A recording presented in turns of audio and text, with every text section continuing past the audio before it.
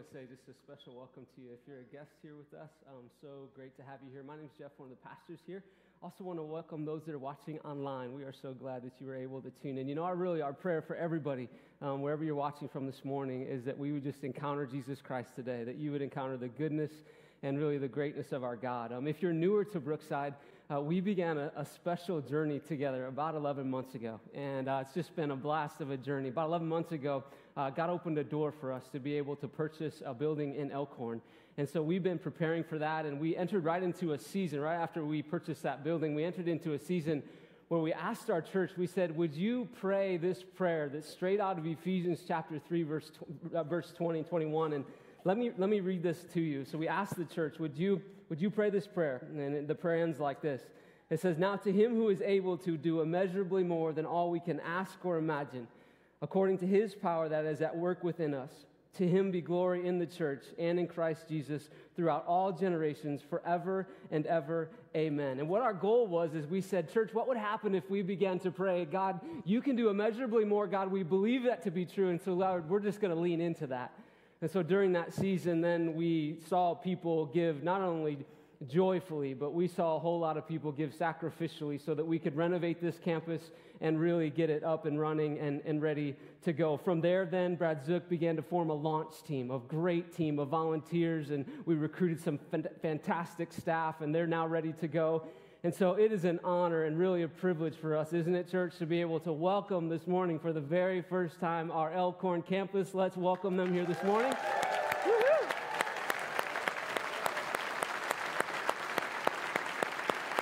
Yeah. They can see you. Awesome. Awesome. You may be seated.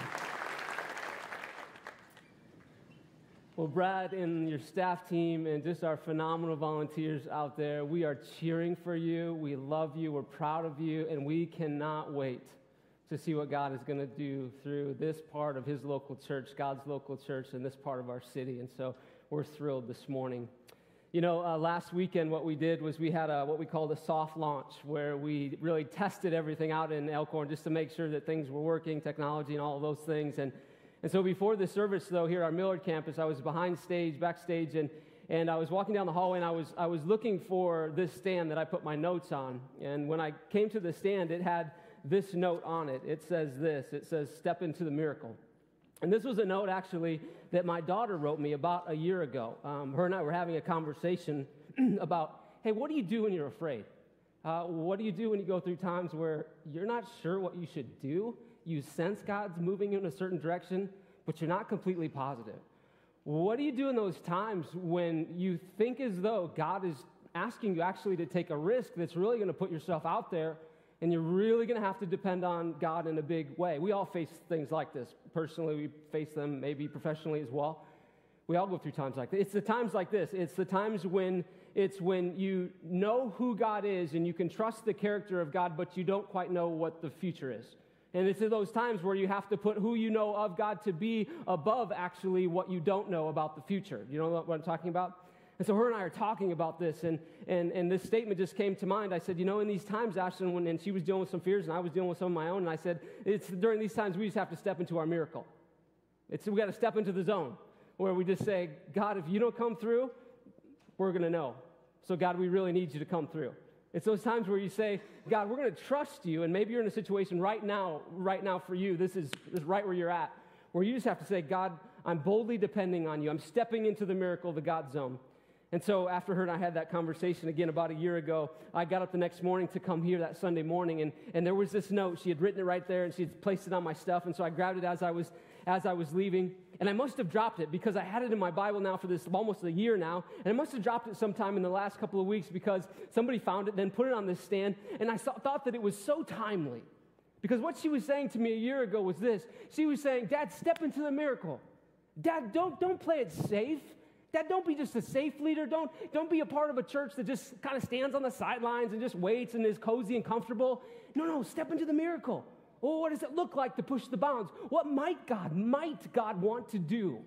And I wanted to share this with you this morning because I thought it was so timely that as I grabbed this stand last Sunday morning, there was that note. And I want to share that with you. I wanted to mention that to you this morning because I want to say a huge thank you, church, because you all have stepped into the miracle this last year. We asked you to dream about things. We asked you to pray about things that were beyond what we could ask or imagine. We asked you to trust God for things that we weren't sure exactly how they would go, but we said, would you pray big prayers? Would we be the kind of church that we lean forward and we say, God, if you don't come through, we're boldly depending on you. We're asking that you will. We trust that you will, but God, we're going to wait for you. We're going to live in faith. And I just want to say, church, thank you, because not only have you done that, but you've done it joyfully and you've done it sacrificially, and that's evident this morning. And so I just want to encourage you with that. Thank you for being that kind of a church. It's an honor to be a part of this church. You know, before we dive in, I also want to welcome that those who are watching this morning from our Correctional Center campus in Mod 7. We want you all to know that we are for you as well this morning, and that we know that you're watching and that we're glad that you've joined us. So actually, let's welcome them here with us today as well.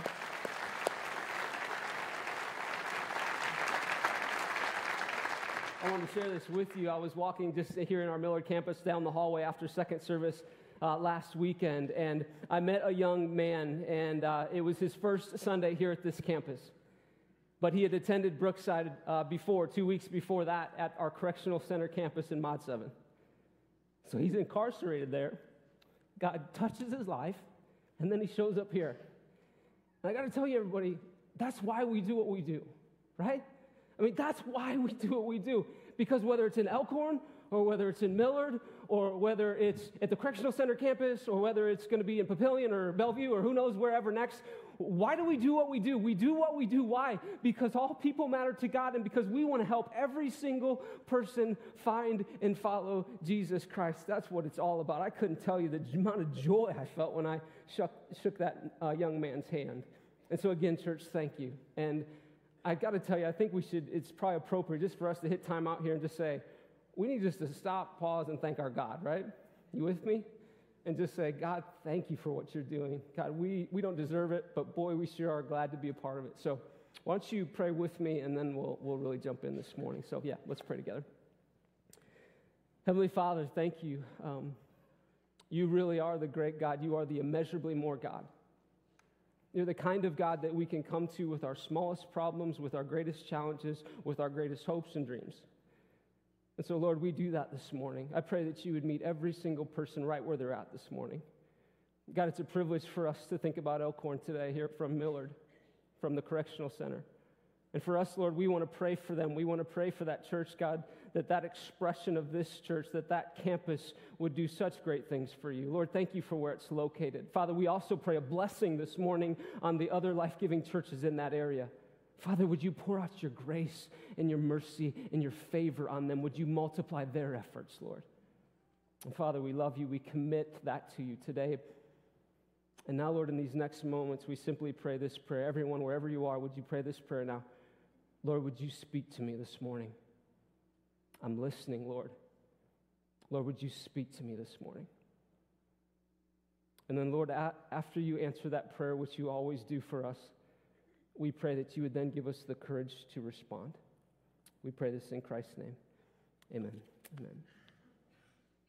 Well, today we're beginning a new series, and I love the title of this series. It's called Be Remarkable. Let me ask you a question right out of the gate.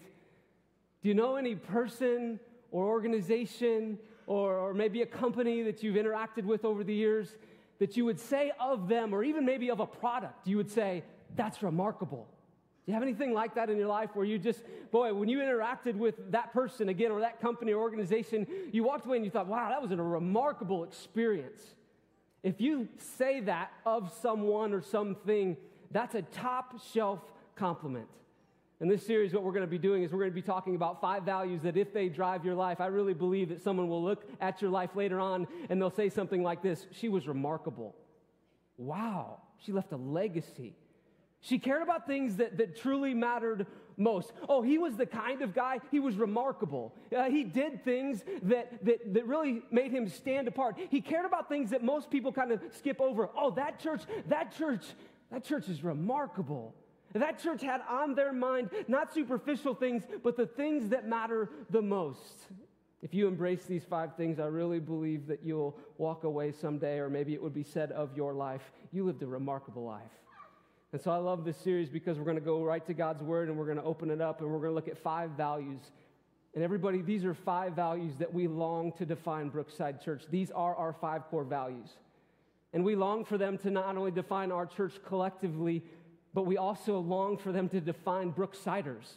That anyone that would say, yeah, that's my church, that we would say, oh, we hope these 5 things are true of you. So to discover these, turn with me. If you got a Bible, open it up or click there if you need to. We're going to be in Luke chapter 10 this morning. We're going to look at 12 verses, very impactful verses. Let me share the first value that we're going to look at this morning. We say it like this around here. Here it is.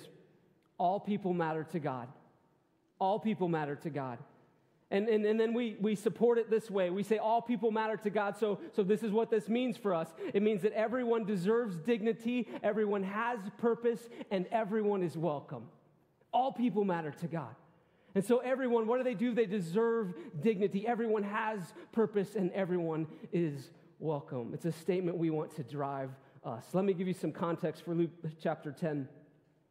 Jesus is actually speaking in this passage, and I don't know about you, but whenever I'm reading through the scriptures and I come across this section where it's the words of Jesus, if you're newer to the Bible and you have a Bible in front of you, lots of times it's in red, and when we come to red in our Bible, we say, whoa, this is important. Our ears perk up a little bit, and we say, okay, Jesus is the one teaching this. It's so important.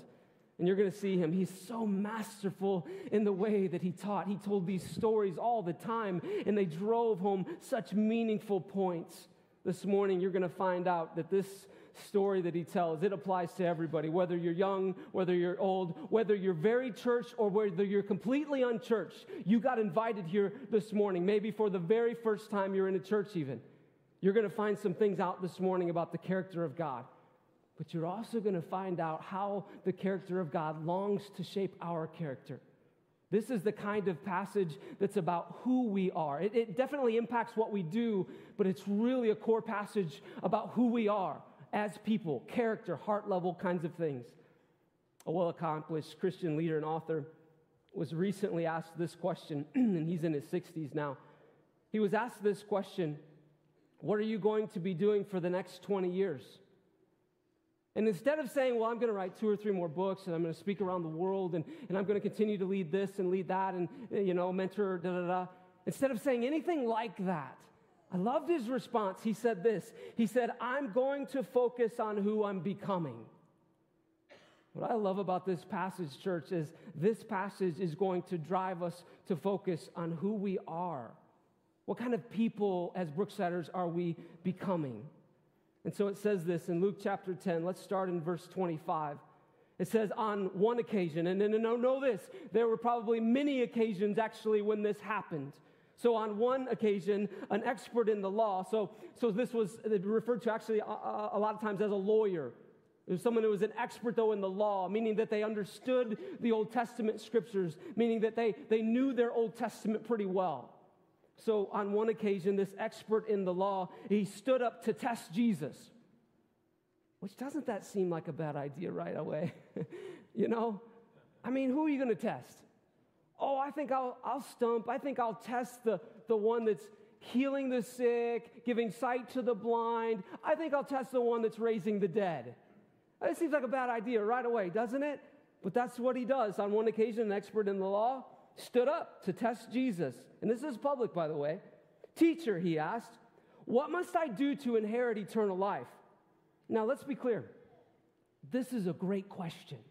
Well, teacher, what must I do to inherit eternal life? You might be asking that question here this morning. It's a great question for you to ask. But this religious leader not only knew the answer to that question likely, but he also had a question behind the question. Again, remember, he's trying to trick Jesus. He's trying to trap him. And so what he's doing, he's got a question behind the question, and what he's hoping is this: Jesus, I hope you'll say this so that you'll let me know how I can get off the hook at what I really think the answer is to your question. What does Jesus do? Look at the text. He asks the man a question back, verse 26.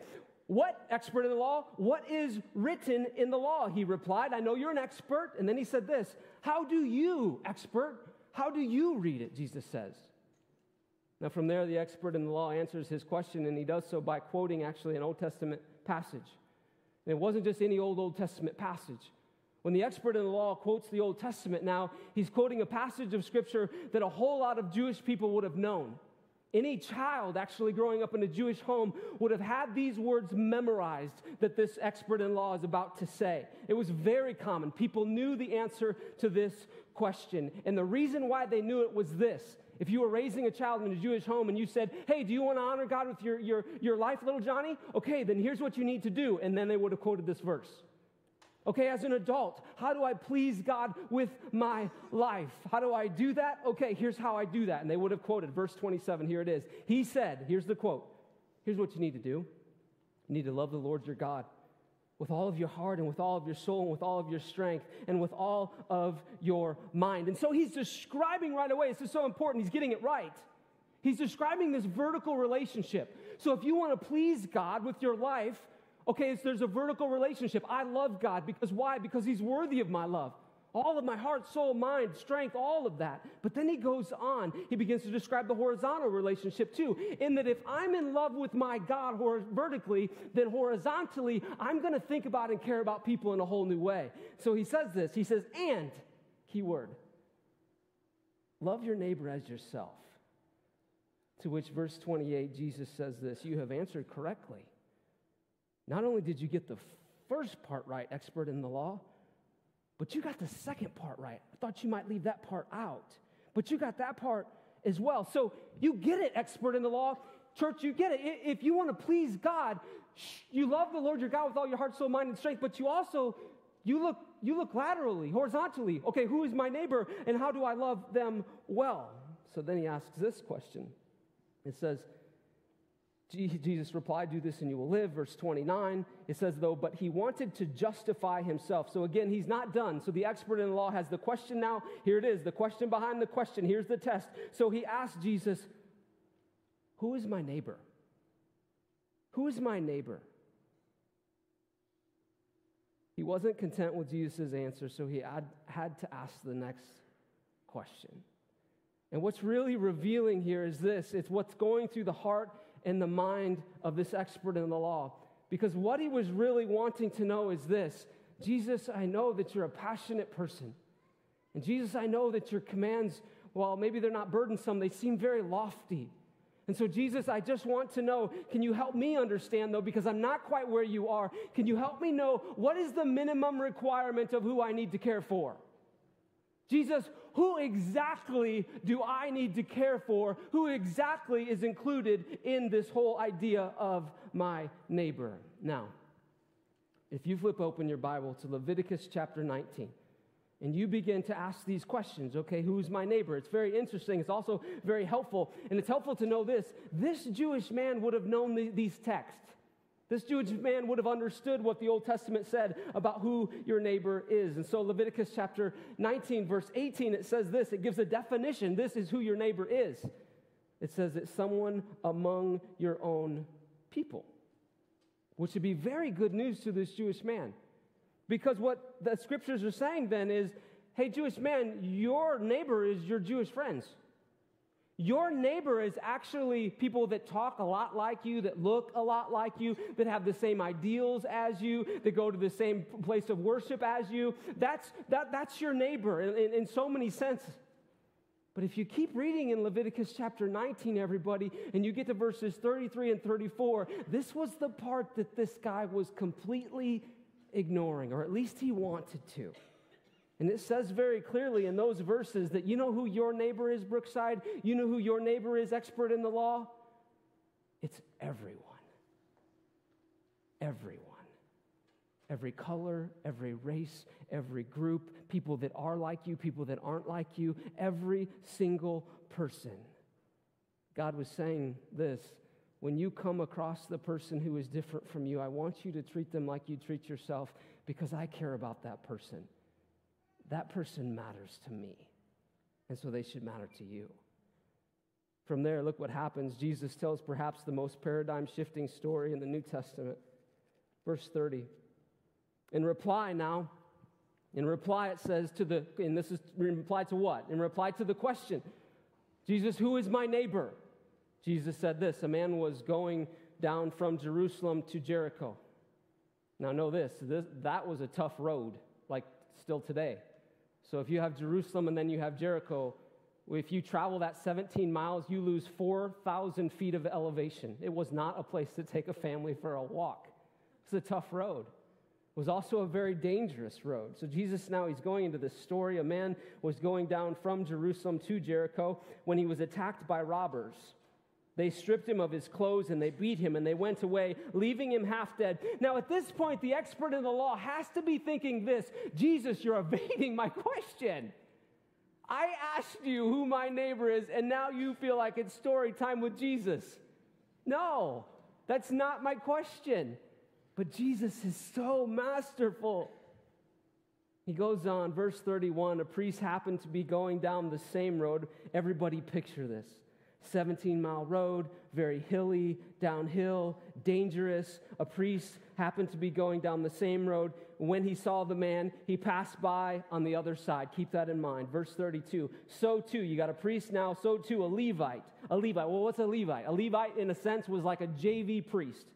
So too, a Levite, when he came to the place and he saw him, when he saw this man, he passed by on the other side. Now, don't miss the significance of the characters here.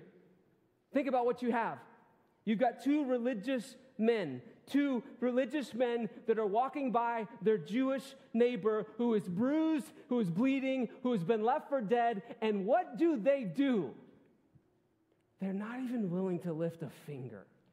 Beyond that, they go out of their way to go by the man. They go to the other side of the street. And we don't know. We don't know if they thought in their minds, well, he deserves it. I mean, why was he traveling alone here on this dangerous road? Or, oh, maybe he sinned in his past and God's just, smacking him for it.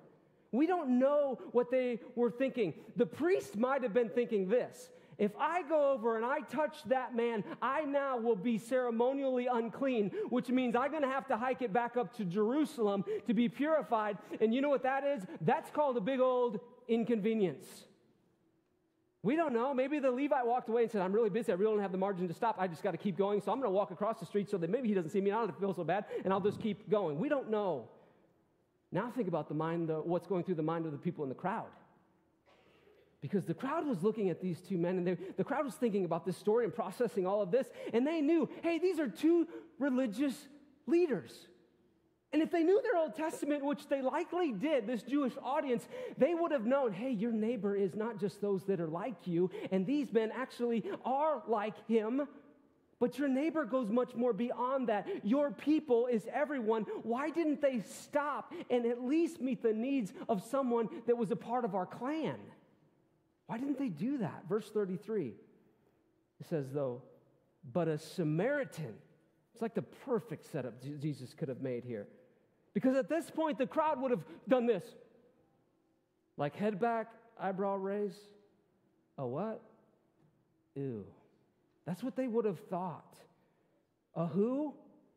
Because in the first century, and you have to understand the context here, the relationship between a Jew and a Samaritan, it was not good. It was so distant. You can best summarize it with these words: institutionalized racism. Everybody knew there's boundaries between a Jew and a Samaritan, and you just don't cross the boundaries. You don't cross the boundaries. Your kids don't play together. You don't do business together. You don't interact together. You don't talk together. You don't eat together. You don't. There's separation here. And at the risk, though, of losing the crowd, Jesus makes this dramatic point. And he makes this dramatic point because, one, he's so incredibly wise, but two, he knew if you and I, if we would be able to grasp what he's saying, what he's setting up in this story, he knew it would be so incredibly influential in every one of our realms of life. Imagine, though, what the Jewish expert is thinking at this point. He's probably grinning from ear to ear. Because what's going through his mind is this: Jesus, if you make the Samaritan the hero in this story, I've got you right where I want you. Because this crowd won't buy it. There's no way this Jewish crowd is going to buy you making the Samaritan the hero in the story. There's absolutely no way. It was actually likely that when Jesus said the word Samaritan, everyone in the crowd thought that's the one who robbed the man and beat him and left him for dead. They had a category called Samaritans. And I just want to ask you a question this morning. Ask myself as well. I want you to take a minute, and I want you to scroll through the people in your mind that are different from you. Do it. Who are they? What do they look like? How are they different from you? Where are they from? How are they like you? What about them as a category maybe that you put them in do you really not like? I think we all do this, don't we? Jesus he's going completely against that, though. Look at verse 33. It says, but a Samaritan, as he traveled, imagine this, again, I hope we can understand the depth of culturally what's happening here. Institutionalized racism playing majorly in effect here. But a Samaritan, as he traveled, he came where the man was. And when he saw him, what did he do? It says that he had pity on him. In other words, he responded the exact opposite way. And I just want to take a quick time out here. I just sensed a nudge from God this morning on this. And if this is for some of you here, I want you to know this. God meets the needs. God sees this man who is robbed. God's talking about his character. And I just thought there might be some of you that are here this morning, and you come in here honestly this morning, you haven't been maybe physically robbed, but you feel emotionally robbed, and you feel like you're kind of at a tough point in your life. And I just wanted to mention this to you at this point in the text. God sees you. This Samaritan man saw the man that was hurting. And I want you to know that God not only sees you, but he's for you. Your life is not absent from his. He understands what you're going through. He loves you deeply. Okay, that's a side note. Back to the Samaritan. Look what he does, everyone. Verse 34.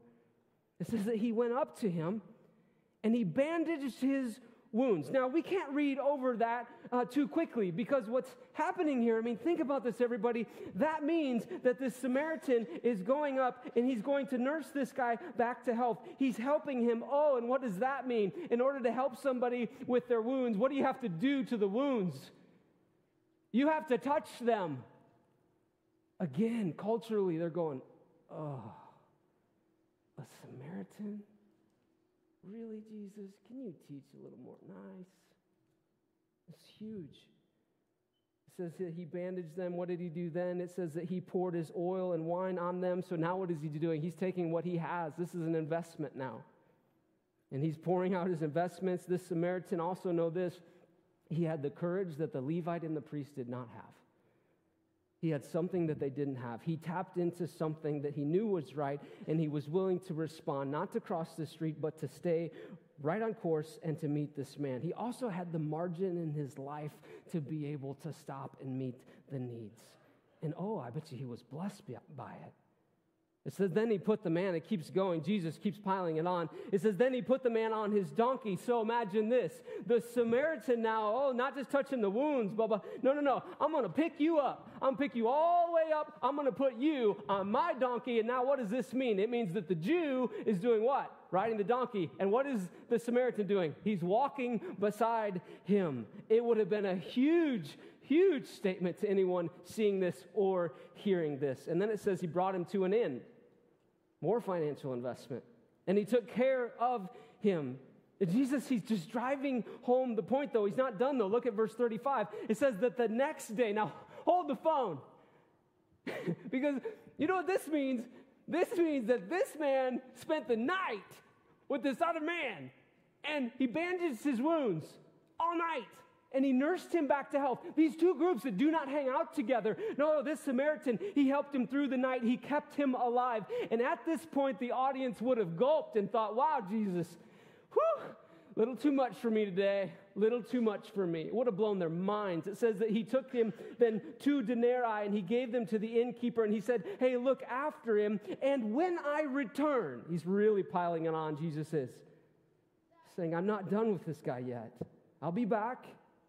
And when I return, I will reimburse you for any extra expense you have.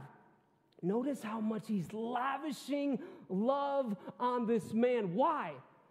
Because this man matters to God.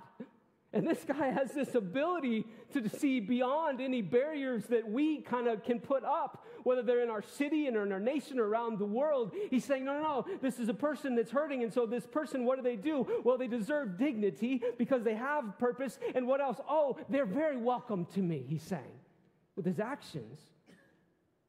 When Jesus does this, he's redefining for us this morning, everyone, what a neighbor is. Your neighbor, your people. I understand that, Jesus. My people. I get what my people are. But Jesus, again, he blows that up and he says, okay, from the words of Jesus, he's saying, my people are all people. And so if all people matter to me, I want all people to matter to you. Because if all people matter to God and you love God with all your heart, soul, mind, and strength, then the outflow of that is you're going to love your neighbor as yourself. Okay, who's my neighbor? It's a great question. Your neighbor is everyone. So I got to chop down all of these walls. Your neighbor has nothing to do with race, location, language, or economics. No one person is more important than the other. Isn't that powerful? Wouldn't that change our world? It raises this question, I think, for us this morning. If all people matter to God, do all people matter to me? You know, you fast forward not too long after that Jesus tells this story in Luke chapter 10. You watch the actions of Jesus and you watch his story unfold. And here we are now, 2,000 years later, we're still telling the story of Jesus. And why are we doing it? We're telling the story of Jesus because he looked at all of us. He looked at mankind and he said, there is no barrier I will not cross. There is no price that's too high for me to pay. And he crossed every single divide, not because any one of us deserved it or could earn it. No. He just did it out of his love. Jesus was the Samaritan for us. I mean, think about that. Jesus was the Samaritan for us. And then he looks at us, his people, and he says things like this, Matthew 16. He says, hey, whoever loses his life for me, that's when you're going to find it. In other words, if you'll follow my teachings, if you'll get so caught up in my teachings, if you'll lose your life in the same way I lost my life, and my life was evidence, I wasn't going to have any barriers in my life. Jesus said, if you could do that, if you'll pour yourself out like that for other people, that's where you're going to find your life. We see that true around here. When we begin to press into the purposes of God, we really live. Look at verse 36. He lands the plane with a question.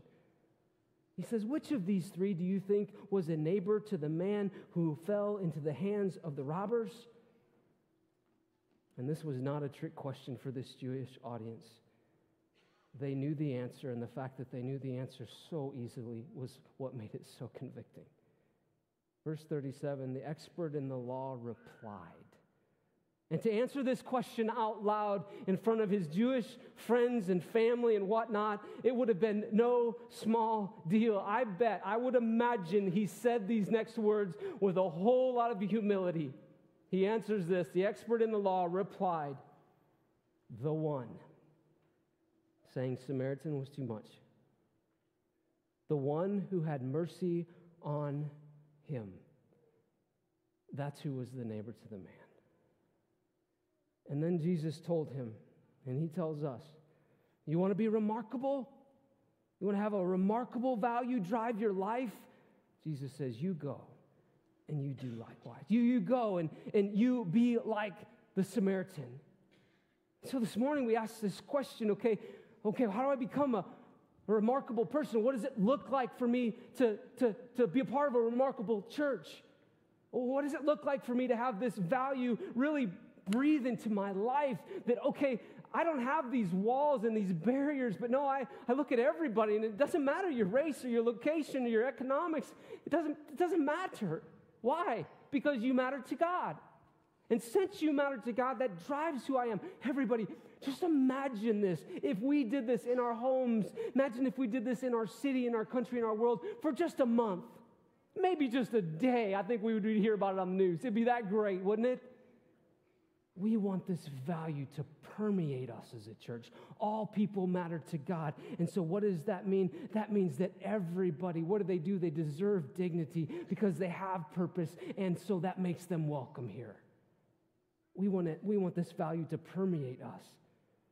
This is why we celebrate this morning. 2 years the care center has been open. Everybody think about that. It served over 1,800 kids. We have 3,000 kids in the foster care system in our city. That means that there are 3,000 kids right now in our city that don't know where they're going to spend the night a week from now, maybe a day from now.